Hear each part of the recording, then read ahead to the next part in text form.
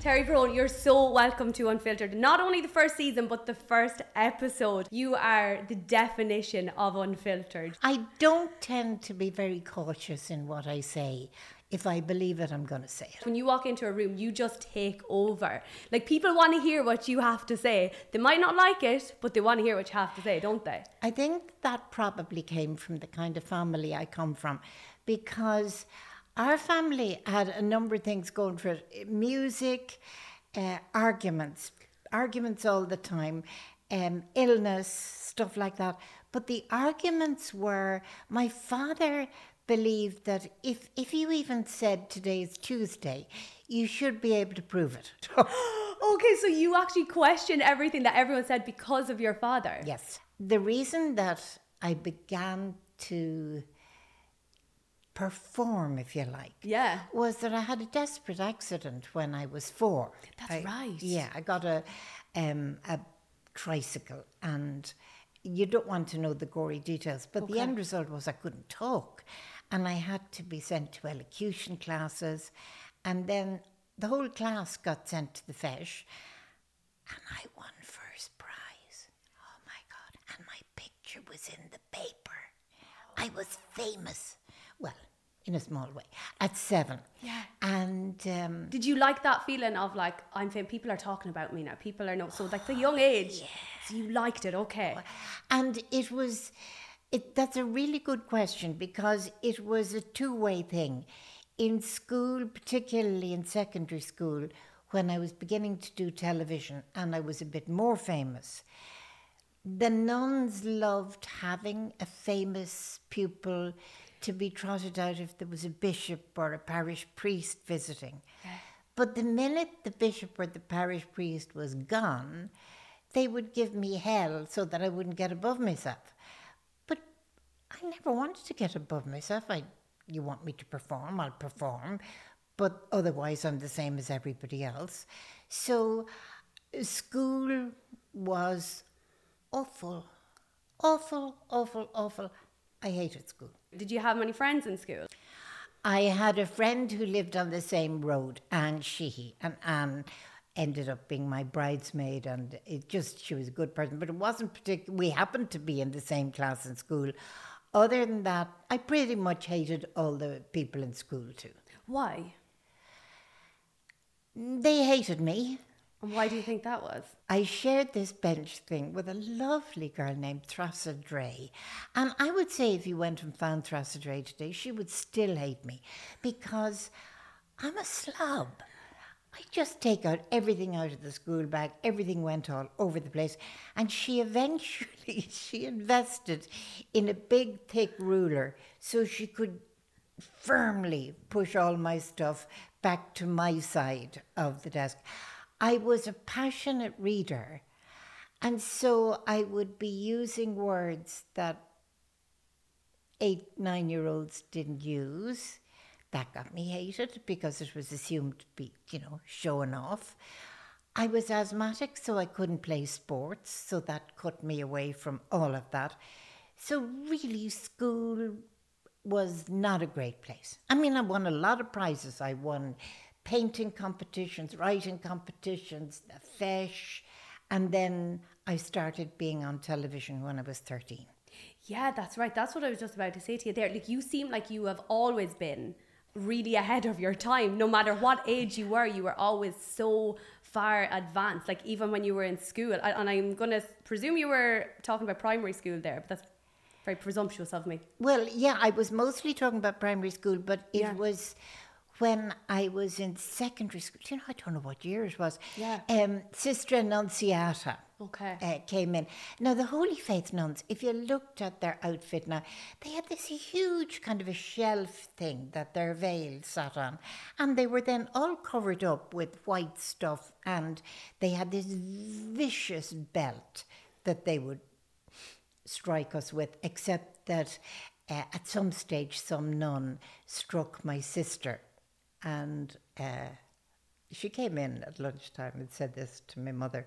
Hilary wasn't that bothered. My mother said, "Get your coat back on." and went straight down to the school, went to the headmistress's office and said, if anybody in this school lays a hand on either of my daughters, I will have you in court the next day for common assault. Wow, Terry. I'm really shocked to hear that, if I'm being honest. And I'll tell you why. I would have thought that was like nearly the done thing. I know it wasn't okay, but I thought people accepted it. But that's incredible. My that mother your mother didn't accept. My mother had a powerful sense of the rules and a sense of where she fitted. And it was fascinating to watch her in action because she was a powerful role model. She was infinitely courteous, but thus far and no further with you. But anyway, when I was in secondary school, Sister Annunziata arrived into this class this day and said, I have 2 tickets. This was before people talked about a pair of tickets. I have 2 tickets for Teen Talk. Now, I'm looking at her going, because we didn't have a television. My parents didn't approve of television, so I didn't know what Teen Talk was. They totally disapproved of television. They thought it was the greatest waste of young people's time. Time was for reading books and learning stuff. Wow, that's fair. Well, listen, it paid off well for you anyway. But also, I don't know, you're too young to remember, but television at the time included a thing called Mr. Ed. Mr. Ed. You never saw Petite. The horse. The horse, my dad always, he always referenced to him, actually, my dad and my granddad. I've often heard of him, yeah. It was the worst thing ever done in television. It was vile. So I didn't miss that much. But anyway, Teen Talk was this program. Right. And they had an adult panel. Right. And an audience full of teenagers. Now, they were kind of late teenagers. And they were people who went on to be famous, like Vincent Brown. They were people who were in university and that sort of stuff. And they asked questions, the panel answered, and then there was toing and froing. So the girls were all terribly excited because the guy who presented it was one of these guys. Do you know, every now and again, a television woman or man comes along who isn't just good at what they do, but everybody just loves them. They're lovely and it shows. They're genuinely nice. Who do you think, sorry, I'm stopping you. Who do you think is that person right now? Not going to answer that. But in America, it was, until he died last year, Alex Trebek, the guy who presented Jeopardy. He was a Canadian and he was just an honest broker and he wasn't full of himself. But the guy at the time was, in Ireland, a guy named Bunny Carr. And apparently there used to be a procession of cars on a Sunday afternoon out through Sutton with people just wanting to look in at his house. He was that adored, he was that famous. So fine, I didn't know any of that. So Annunziata, Nuncio as we called her, said she was going to send a girl from 6th year and Terry Prone. And I'm kind of going, oh, okay. By golly, the sisterhood did not kick in. Oh, the sisterhood didn't kick in. All the other pupils in the class said, you can't send Terry Prone, she's too young. You're supposed to be 16 and she's only 13. And Nuncio looked at them and she said, Terry will wear the very high heels that she doesn't think I know she has. And she looked 16. Oh my God. And she also said to me that I was to ask a question and I was to ask an intelligent question. No pressure or anything. And me and this other girl went on the night. And before we went into the studio... This was in Montrose, in okay. RTE. And you know, in Montrose, the place where there's this beautiful soaring staircase. Yeah. There was a guy walking around in that area and all the teenagers were there and he was asking them what questions they'd like to ask. Okay. And I was listening. And they were asking really pompous questions like, if the panel were to bury a time capsule in Dublin at the moment, what would be in it? And I'm thinking, oh, Jesus. And he came near me and he said, do you have a question? And I said, yeah. said, why are parents so against their kids sucking their thumbs? Because doesn't make you fat, doesn't give you cancer, and doesn't cost anything. And he looked at me as if I had crawled out from under a stone. And he said, your name? And I said, Terry Prone. Fine, fine. So then we went in. And of course, because I was a painter, I was fascinated by the set and the signature tune and the way he played around with the audience so that everybody was in good humour. And then the countdown came and the music came up, and then he turned to the camera and he said, and our first question today comes from Terry Prone. And I asked my question, and the adult panel immediately patronised me, and the teenagers got livid because they thought it wasn't an important enough question. And I thought, hump this for a game of soldiers. And I simply fought with all of them. And then they moved on to the next question, and I was back to looking at the set and everything. And Bunny Carr said, Miss Prone might have a view. And I was thinking, oh, Jesus, what's the question? And I said, I disagree with everybody who has spoken so far, because that was playing for time. And, there was murder. And the programme was a commercial half hour. As you know, 26 minutes. It was over, it seemed to me, in 12. Yeah. And suddenly the studio lights went out and all the magic was gone and it was back to being ordinary. And I was suddenly thinking, oh God, school tomorrow and Nuncio, she's going to give out hell. And I was just progressing towards the main door. Do you know the spinny round door in RT? And somebody took hold of my arm. And I kind of said, yeah. And he said, Terry, my name is Dennis O'Grady. I'm the producer of this programme. We've never had a teenager on the panel, but I was wondering if you'd like to come back next week and be on the panel. Terry, that's insane. And I said, but all I did was cause a row. And he said, yes. And I suddenly realised, oh, you don't have to be beautiful, although it can help. You don't have to be talented. You don't have to be academic. For television, what you need to be able to do is to create heat, emotional heat. Wow. And I thought, yeah, I can do that. And so I went back the next week. And from then on, at 13, I was a panellist there. I was a panellist on the Late Late Show. And I was being stopped in Grafton Street and asked for my autograph. I can nearly feel it from you, like how you felt when you walked into the studio, because I honestly get the same feeling. I know the feeling you're talking about. It's the best feeling ever. Isn't it? It really is. But what I'd like to know is, you know, when you ask that question, were you thinking in your head, right, I'm going to ask something so different than everyone else because they're so boring?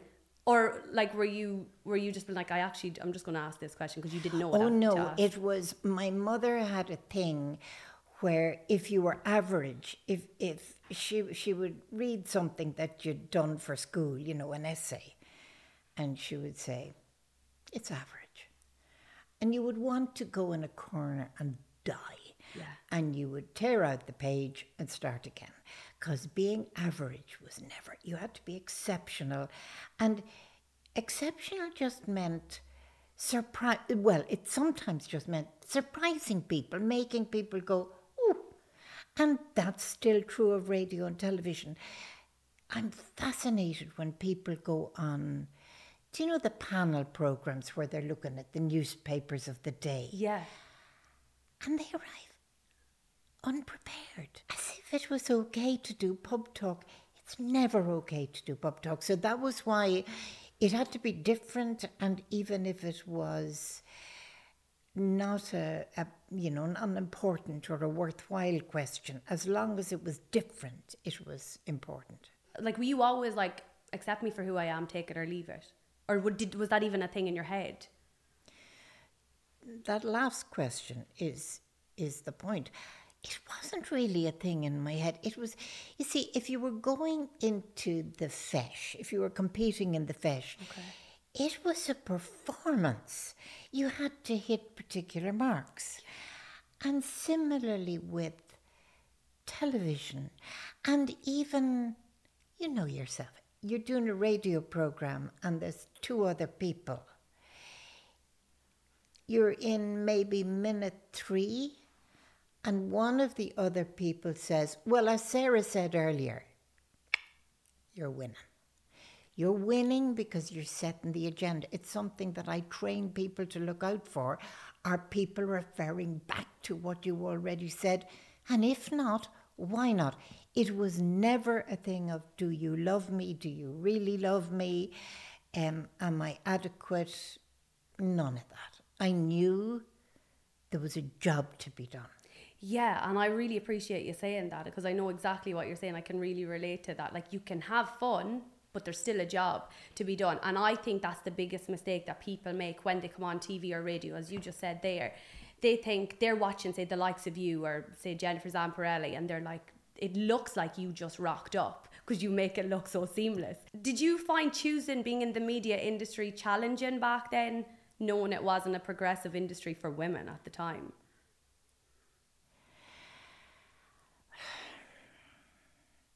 Well, you see, I went into the theatre. I was in the Abbey Theatre as a member of the Abbey Theatre Company when I was 16. Yeah. I was really good. I mean, I was just really good. And I was summoned to the artistic director's office this day. And he said, sit down, Miss Prone. And I thought, this is not good. And he told me that I was the best of the young actors that he had. And I'm thinking, this is still not good. And then he said that he couldn't cast me as Juliet or as any romantic lead because I was so fat. And that I needed to do something about it because, yes, I was a very good character actor, but he had 50 and 60-year-olds already doing that. And I'm sitting there thinking, but I have tried so hard. I have tried so hard and I can't do this. I would lose 2 stone and I walked out and I knew that's the end of me as an actor. That's just the end. You thought it was the end of you as an actor because he said you were too fat? Yes. Wow. Because he was right. I was going to be playing 60-year-olds when I was 17. What's the point? And by one of the weird coincidences in my life, at that time I got offered a radio program and I moved into radio where they can't see you and they don't know what shape you're in. So I'm sitting there and this man came over and he said, you're Terry Prone, aren't you? And I said, yes. And he said, my name is Billy Wall. I'm the producer of a new program that's going to be coming on in about 5 weeks' time. Every morning. It's going to be called the Gay Byrne Hour. And I was wondering if you'd like to be the researcher and scriptwriter. I became the scriptwriter for Gay Byrne. And it was just magic. Now, so you, like, Gay Byrne would have been absolutely huge at that time. So were you kind of taken back, being like, I'm going to be working on his show? Or were you just take everything in your stride, do you?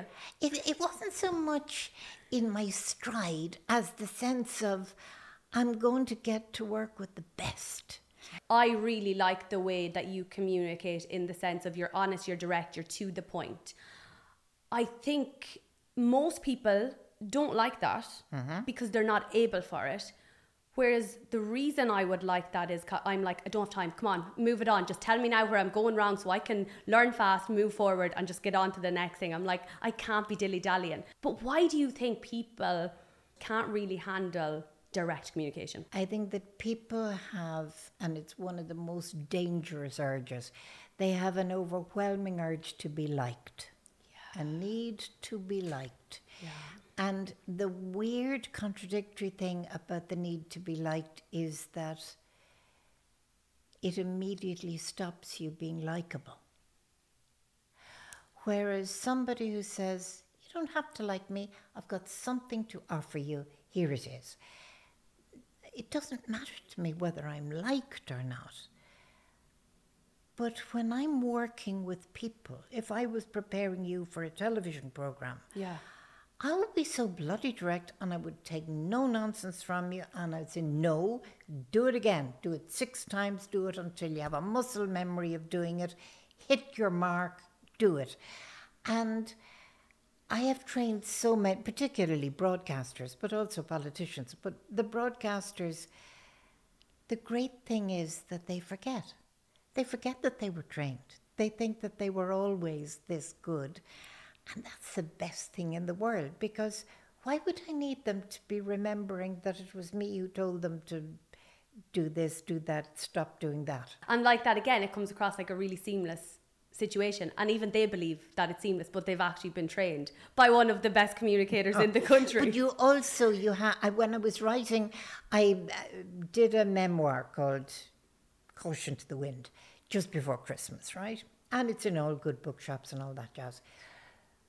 But the same thing was said by so many reviewers and commentators, that this is a searingly honest memoir, that this is not self-serving. And I'm looking to think, because that's what I wanted to do. I wanted to be as honest about me as I am to other people.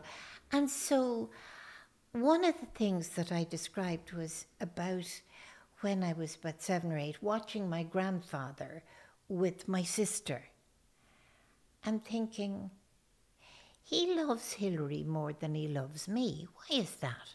Now, I wasn't thinking, I was just curious. Then I realised, Hillary always asks him about himself, whereas I tell him about me. And it was one of those blinding flashes where you realise people are not interested in you. They're interested in themselves. And even people on social media who are being horrible about you, they need to be important. They need to be angry. But you don't have to hang around them. When I was starting in the theatre and in radio and journalism, I was teetotal, and I still am. And it was kind of expected that you would spend night after night in the pub or in clubs. And I realised, no, there's no law that says that you have to. Why would I choose to spend time with people who are pissed as newts, who don't know what they're doing, who are going to throw up all over you, who are going to need to be taken home and minded, and the following day they're going to be crying and moaning, and they won't remember what they did, and you have to read it. I do not need that. And I would say exactly the same about the trolls on social media. Don't go there, don't check them out.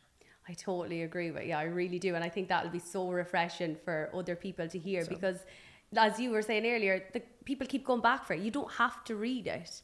And also you made a really important remark there about they need to feel important too. Yes. And that was one thing I remember looking at an interview with Simon Cowell. And he said he learned from a young age from his dad that everyone in a room, and it honestly stuck with me for like forever to this day, from a very young age, that everyone wants to feel important in a room, no matter who they are. It doesn't matter how famous they are. They want to feel like they're important and they're worthy of being there. And also Oprah also said as well that she'd done over, I think at the time she said maybe, I don't know if I'm raving, but I'm almost certain she said 36,000 interviews. Mm-hmm. And she said that every single time they came off set and they were like, did I do okay? Like, we are always looking for approval. That means that each of us has the most fantastic free gift available to us every day to give to somebody else. The free gift of attention. Yeah. I think, can I give somebody a bit of advice through your podcast? Yes, please. If there was one thing I would say to anybody who's kind of anxious or worried about get 5 coins, 20-cent coins, whatever. Put 5 in your left-hand pocket as you go out in the morning. And transfer them coin by coin into your right-hand pocket as you make somebody else feel wonderful. Because, as you said, people are aching to be noticed. They're aching to get a compliment, not that says you did a good job there, but wow, what a fantastic question to ask about. And people, gosh, yeah, I did that and I feel great. And at the end of the day, check, have you transferred the 5 coins from one pocket to another? Because if you have, you don't need to go on social media to find out if you're a good person or a bad person. You're a good person. Yeah, that's really nice piece of advice, Terry. I think people would really, really like that and appreciate it for sure. I always feel like you have this like hardcore exterior. You're a very independent woman. But would you ever reach out and ask for help? Or are you just like, I'll do it myself and that's it? She's laughing. My lovely husband, my lovely late husband, Tom Savage, was being interviewed by a journalist at some stage who said to him, what's it like to be married to Terry Brone? And Tom thought for a minute and then he said, it's like living with a leaky football. He said, she goes out Monday morning all blown up already and I get her back Friday evening completely collapsed. And he said, it's my job over the weekend to reinflate her. Oh, that's so lovely. I didn't ever have to ask him. That was his job. That was what he was there for. He thought that I was absolutely wonderful and clever and brilliant and great and all those things. And his job was to rescue me when I came in, and he'd be sitting in chairs very much like these.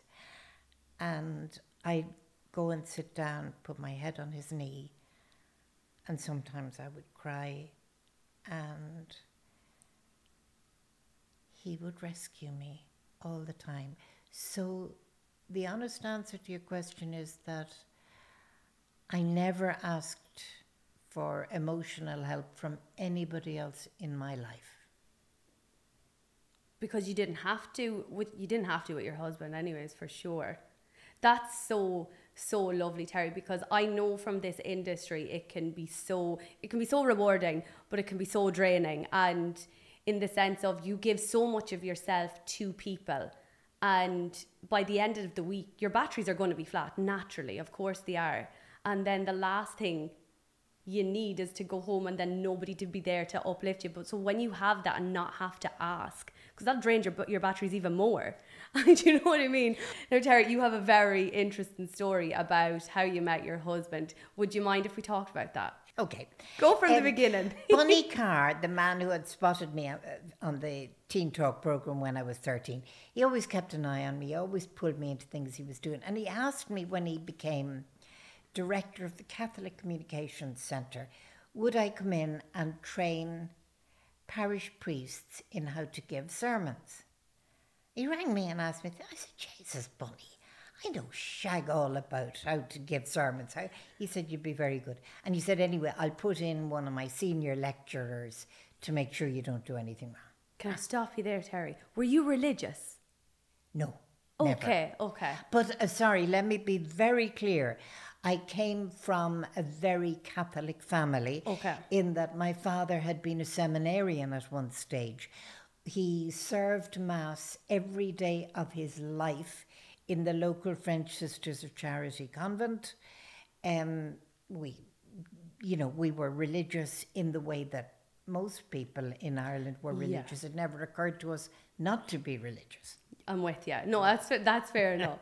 So sorry. So yeah, I arrived this day and I had these parish priests, and there was one of them, and I had recorded his sermon, and it was kind of boom, boom, boom, you behave yourself. And I stopped it and I said, more or less, do you have to be that bullying? And he got livid with me, and he said, the good Lord told us that we were to be the shepherds of his flock. And I said, yeah, but not sheepdogs. Terry. And the rest of the priests laughed, but the senior priest who'd been put in to watch me stood up and left. And I thought, oh God, am I ever in trouble now? So when the coffee break came, and fair dues to the old priest, well, he was 50, I'm kind of past that age myself. He was only in his prime, Terry. Nice one. He said that he would try and not be a sheepdog, which was very decent of him. But when I came out, I went down to Bunny's office and I said, your senior guy left. What do you say? And Bunny said, he said you didn't need him watching over you, that you were flying. Oh. And this was Father Tom Savage. And he had a beetle haircut, and I began to get to know him. I began to be fascinated by him. And he would sometimes drop into my parents' house in the evening, because you see, I didn't have a social life, I was never anywhere else, and say, any chance of a cup of tea, 4 spoons of sugar. And this evening my parents were, I think they'd gone to the Abbey, and as I was listening to him, I realised, oh shit, I actually love you. Yeah, and this is no good because you're a priest and you're a priest for good. And I said, more or less, that I needed to say this because honesty and all that jazz. And he smiled at me and he said, oh, Tess, I think you know I've loved you since the first day we met. And I think we should get married. Now, I'm further away from him than you are from me now. And this is a man who's never touched me, never kissed me, never as much as put his hand on my shoulder. And there's a long stunned silence. And then he said, do you think you could come over and sit beside me? And that was the beginning of 3 years of hell, because the Catholic Church was horrible to him, because they fired him immediately. Our families were desperately upset. They disapproved.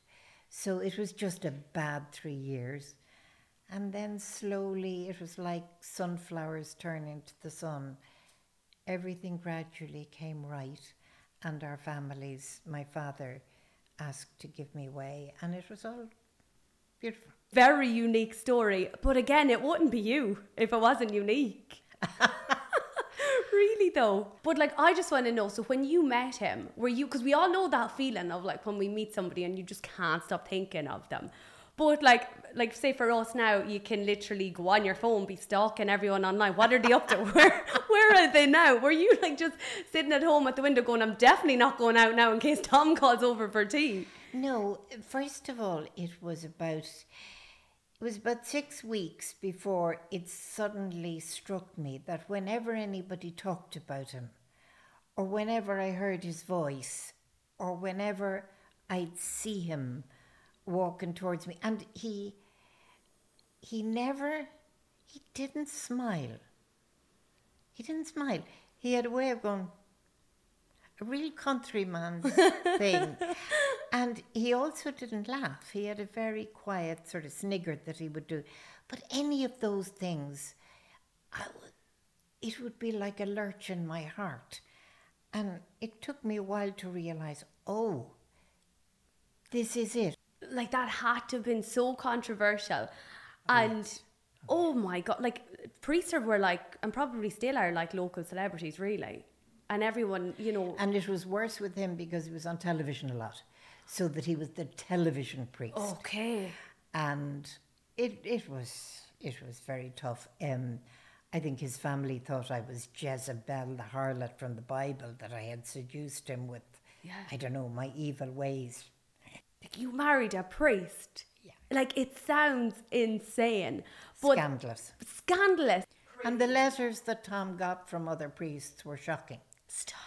I still have some of them. And why would you keep them? I'm a great one to hold a grudge. Are you, I am, yeah. And I knew, you see, that Tom would forget them instantly. And I was thinking, somebody needs to keep a record. Like all I can picture is like, you know that movie Happy Gilmore where the guy got bullied in school and he has the list of names and he's like, there you go. Then the guy that like stopped bullying him when he was later in life, you could see him crossing off his name and like, I'm not going to kill him. I am so proud to announce my very first sponsor for my podcast, Unfiltered with Sarah Jane Foster. It is my good pals from Pit a Pit. They are a family-run business based in Blackhall and Mullingar. They are a huge part of the community and they have been very supportive of me since day one. So it's important to have these kind of people in our lives and I'm very grateful for them. So if you're in Pit a Pit, I'd recommend my personal favourite, the Spicy Buffalo Chicken Caesar Pita. What do you think of that, Terry? Anton was born kind of around midday on a Sunday. And he was handed to me and I'm holding him and checking, is he okay? And at the same time I'm thinking, I'm losing my marbles because I can hear myself talking. And what had happened was that they had put on a radio in the labour ward and there was a pre-recorded item with me talking to Andy O'Mahony. So it wasn't that I'd lost my marbles, it was actually me talking. And I said to the nurse, I was due to do an interview tomorrow. And she said, yeah. And I said, well, I can't do it now. Terry. And she said, what's your problem? This is a hospital. You leave Anton here, he'll be grand, go do your interview. I said, wow. So I went off and the interview was with a fabulous, lovely broadcaster named Vincent Hanley, who had made it on MTV and who later died tragically young, but he was really good. And I did the interview with him and towards the end I said, you know, I was changing battery or tape or something, and I said, you don't seem yourself. And he said, you said you were pregnant? I said, oh, sorry, I had him yesterday. He's grand. Terry. And Vincent is looking at me, and you can tell he doesn't want to be in the same room as somebody who's just had a baby. And then I realised, this is it. It's really simple. Babies are light. They're small. You take them with you. And that is the ultimate reason for breastfeeding. Let's not have any of the big health stuff and the virtue and all that jazz. Breastfeeding is handy. There was an item on the Gay Burn Hour every week called the shopping basket. And we went to 5 different shops and compared prices. I put them up on my back and off I went. And it's amazing the places that you can take a baby if you just take a baby, if you just don't make an issue of it.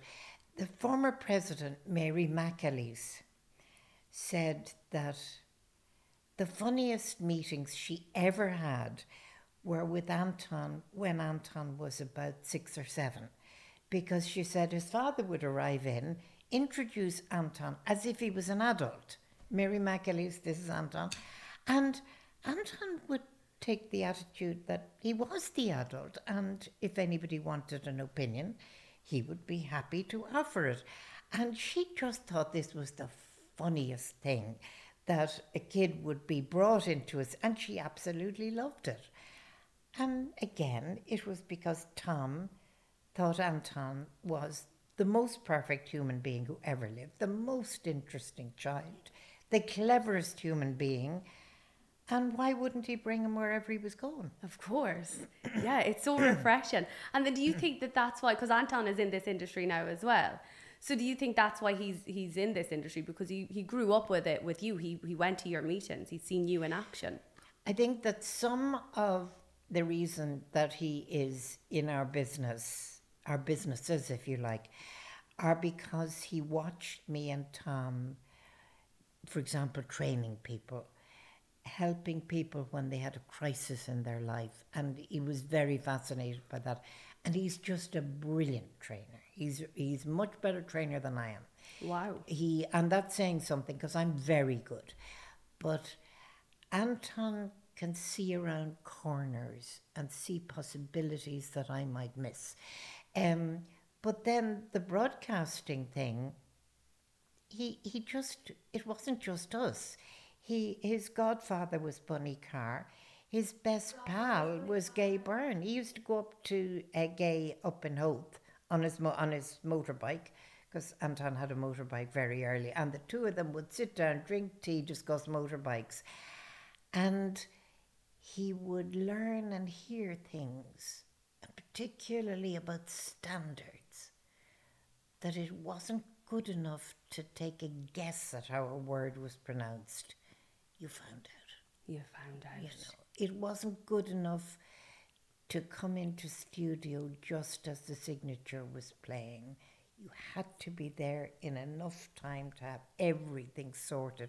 So before he was ever the broadcaster that he is now, he was a doyen of standards, and he was training broadcasters that are now household names. Wow. And he was training them when he wasn't a broadcaster, before he did broadcasting. So he's very much his own man, Anton. He is not son of. If I look back, I probably involved Anton too much in the publicity for things that I was doing. I look back and I think pictures of him with me when he was 4, when he was 5. Now, he had a great time. He loved doing it. But he was in no position to make that choice, to make that decision. And if I was doing it again, I wouldn't involve him. Yeah, that's fair enough. And it's good that you do recognise that. And I suppose, again, you kind of have to apply that advice to social media. People post their kids all the time. And I really believe that people don't actually understand the power of social media sometimes. They say, I only have a couple of followers. And it's like, yeah, but you don't know where that can go. You've no idea where it can go. Anybody can screenshot anything and send it to anybody else. Yeah. And like that, it has its positives and it has its negatives. If something was to go viral and it was, you know, to give you great publicity, that's great. But like that, then if it's something that you don't want, it can't be great. But yeah, it is good that you've recognised that for people on social media these days, for sure. Terry, I want to talk about your book. You have a book out. Tell me about your book. We can't not talk about it. It's called Caution to the Wind. Can I tell you why it's called Caution? I was just about to ask. You're like Anton now. You know what the other person is thinking. Then. Well, no, it's just that my life has been kind of reckless and I've done all sorts of exciting things, but I couldn't think of a good title. And my agent was sending me, lovely Jonathan, he was sending me suggestions, and I was saying no, and then I'd say, and I went to Next in Newry this day, bought a skirt, and as I was hanging it up when I got it home, I looked at the label, and the label said Caution to the Wind. And I said, title, yes. What made you write this particular book? One of the reasons was that I wanted young women to not believe that there's only one way to achieve what they want, because I'm a university dropout. I'm somebody who can't add or subtract, and yet I am the most successful businesswoman for the longest period in Irish history. Yeah, it's incredible. That's why I have you here today, Terry. Like, honestly, do you know, like, when I asked you to come on the podcast, and you said, I think Aileen maybe said, can you come to me? And I remember, like, you know, I was kind of pushing boundaries with you, I'm going to be honest. I was like, no, I need Terry Prone here. Like, she will love this. I was like, I know she will. She'll enjoy it. And I was like, in the back of my mind, I was like, please don't say no. And then I think Aileen mentioned, can we do it on Zoom? And I was like, please don't say no, Terry, but no, we can't do it on Zoom. Can we get her to come here? Good on you. Yes. So pushing boundaries is such a big thing, and that's exactly what you've done, and I'm sure that's how you've got. But the other thing was that I wanted people to have fun, because it's been a fun life. It's not, oh, I was an asthmatic and I was really sick, and then I had this car crash and I Oh, God, who needs any of that? You know, I wanted to say, look, it is possible to have a great business life. It's possible to have a great artistic life because I've published 30 books. Yeah. It's possible to be a great friend and to have great friends. And to have children and a husband that you love more than life itself. And you don't have to do the thing of either or. You just have to select things. I mean, the thing of, well, I'm not going to go to every party and every dinner. Similarly, I don't give a sugar about the house. You want to paint it? Paint it. You want, we have cleaning lady, find a cleaning lady. You know, this thing of that if your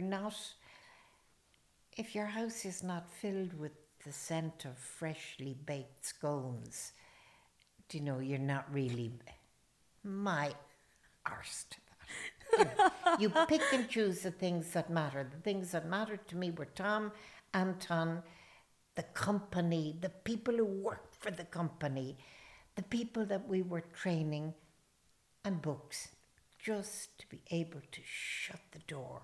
The book deals with my childhood, with encountering Tom, with the suffering that happened there, Anton, and then Tom's cancer, and finally Tom's death. What a way to end your book as well, to have had Tom by your side and to be so significant in your life. And then, you know, to end the book with Tom and just talking about your fabulous... I wanted people to know Tom. I wanted, because he had roles like he was chairman of the RTÉ Authority, but that's just a role. I wanted people to know him the way I knew him. Yeah, and I think it's also nice when somebody passes away that you continue speaking about them and keeping them alive. I think it's so lovely. What do you think? It was something that Tom used to say to people when he was a priest. He would say, people don't die if the living keep them alive in conversation. Yeah, and it's so true. And I also think as well with death, like when people... you know, if they see somebody being upset about somebody after passing away, I always find that just because you don't acknowledge the person that's passed away, it doesn't make you forget about the person. So it's so much nicer and easier to continue to talk about the person and to keep them alive. And being honest, like throughout this whole conversation, I never felt that Tom had passed away. It really felt like he was here, and I would be a spiritual person, but it definitely felt like he was here. It didn't feel like he was gone. Thank you so much for sharing all those lovely memories with them. It was really, really nice. Thank you so much for coming on Unfiltered. It was fabulous. Thank you.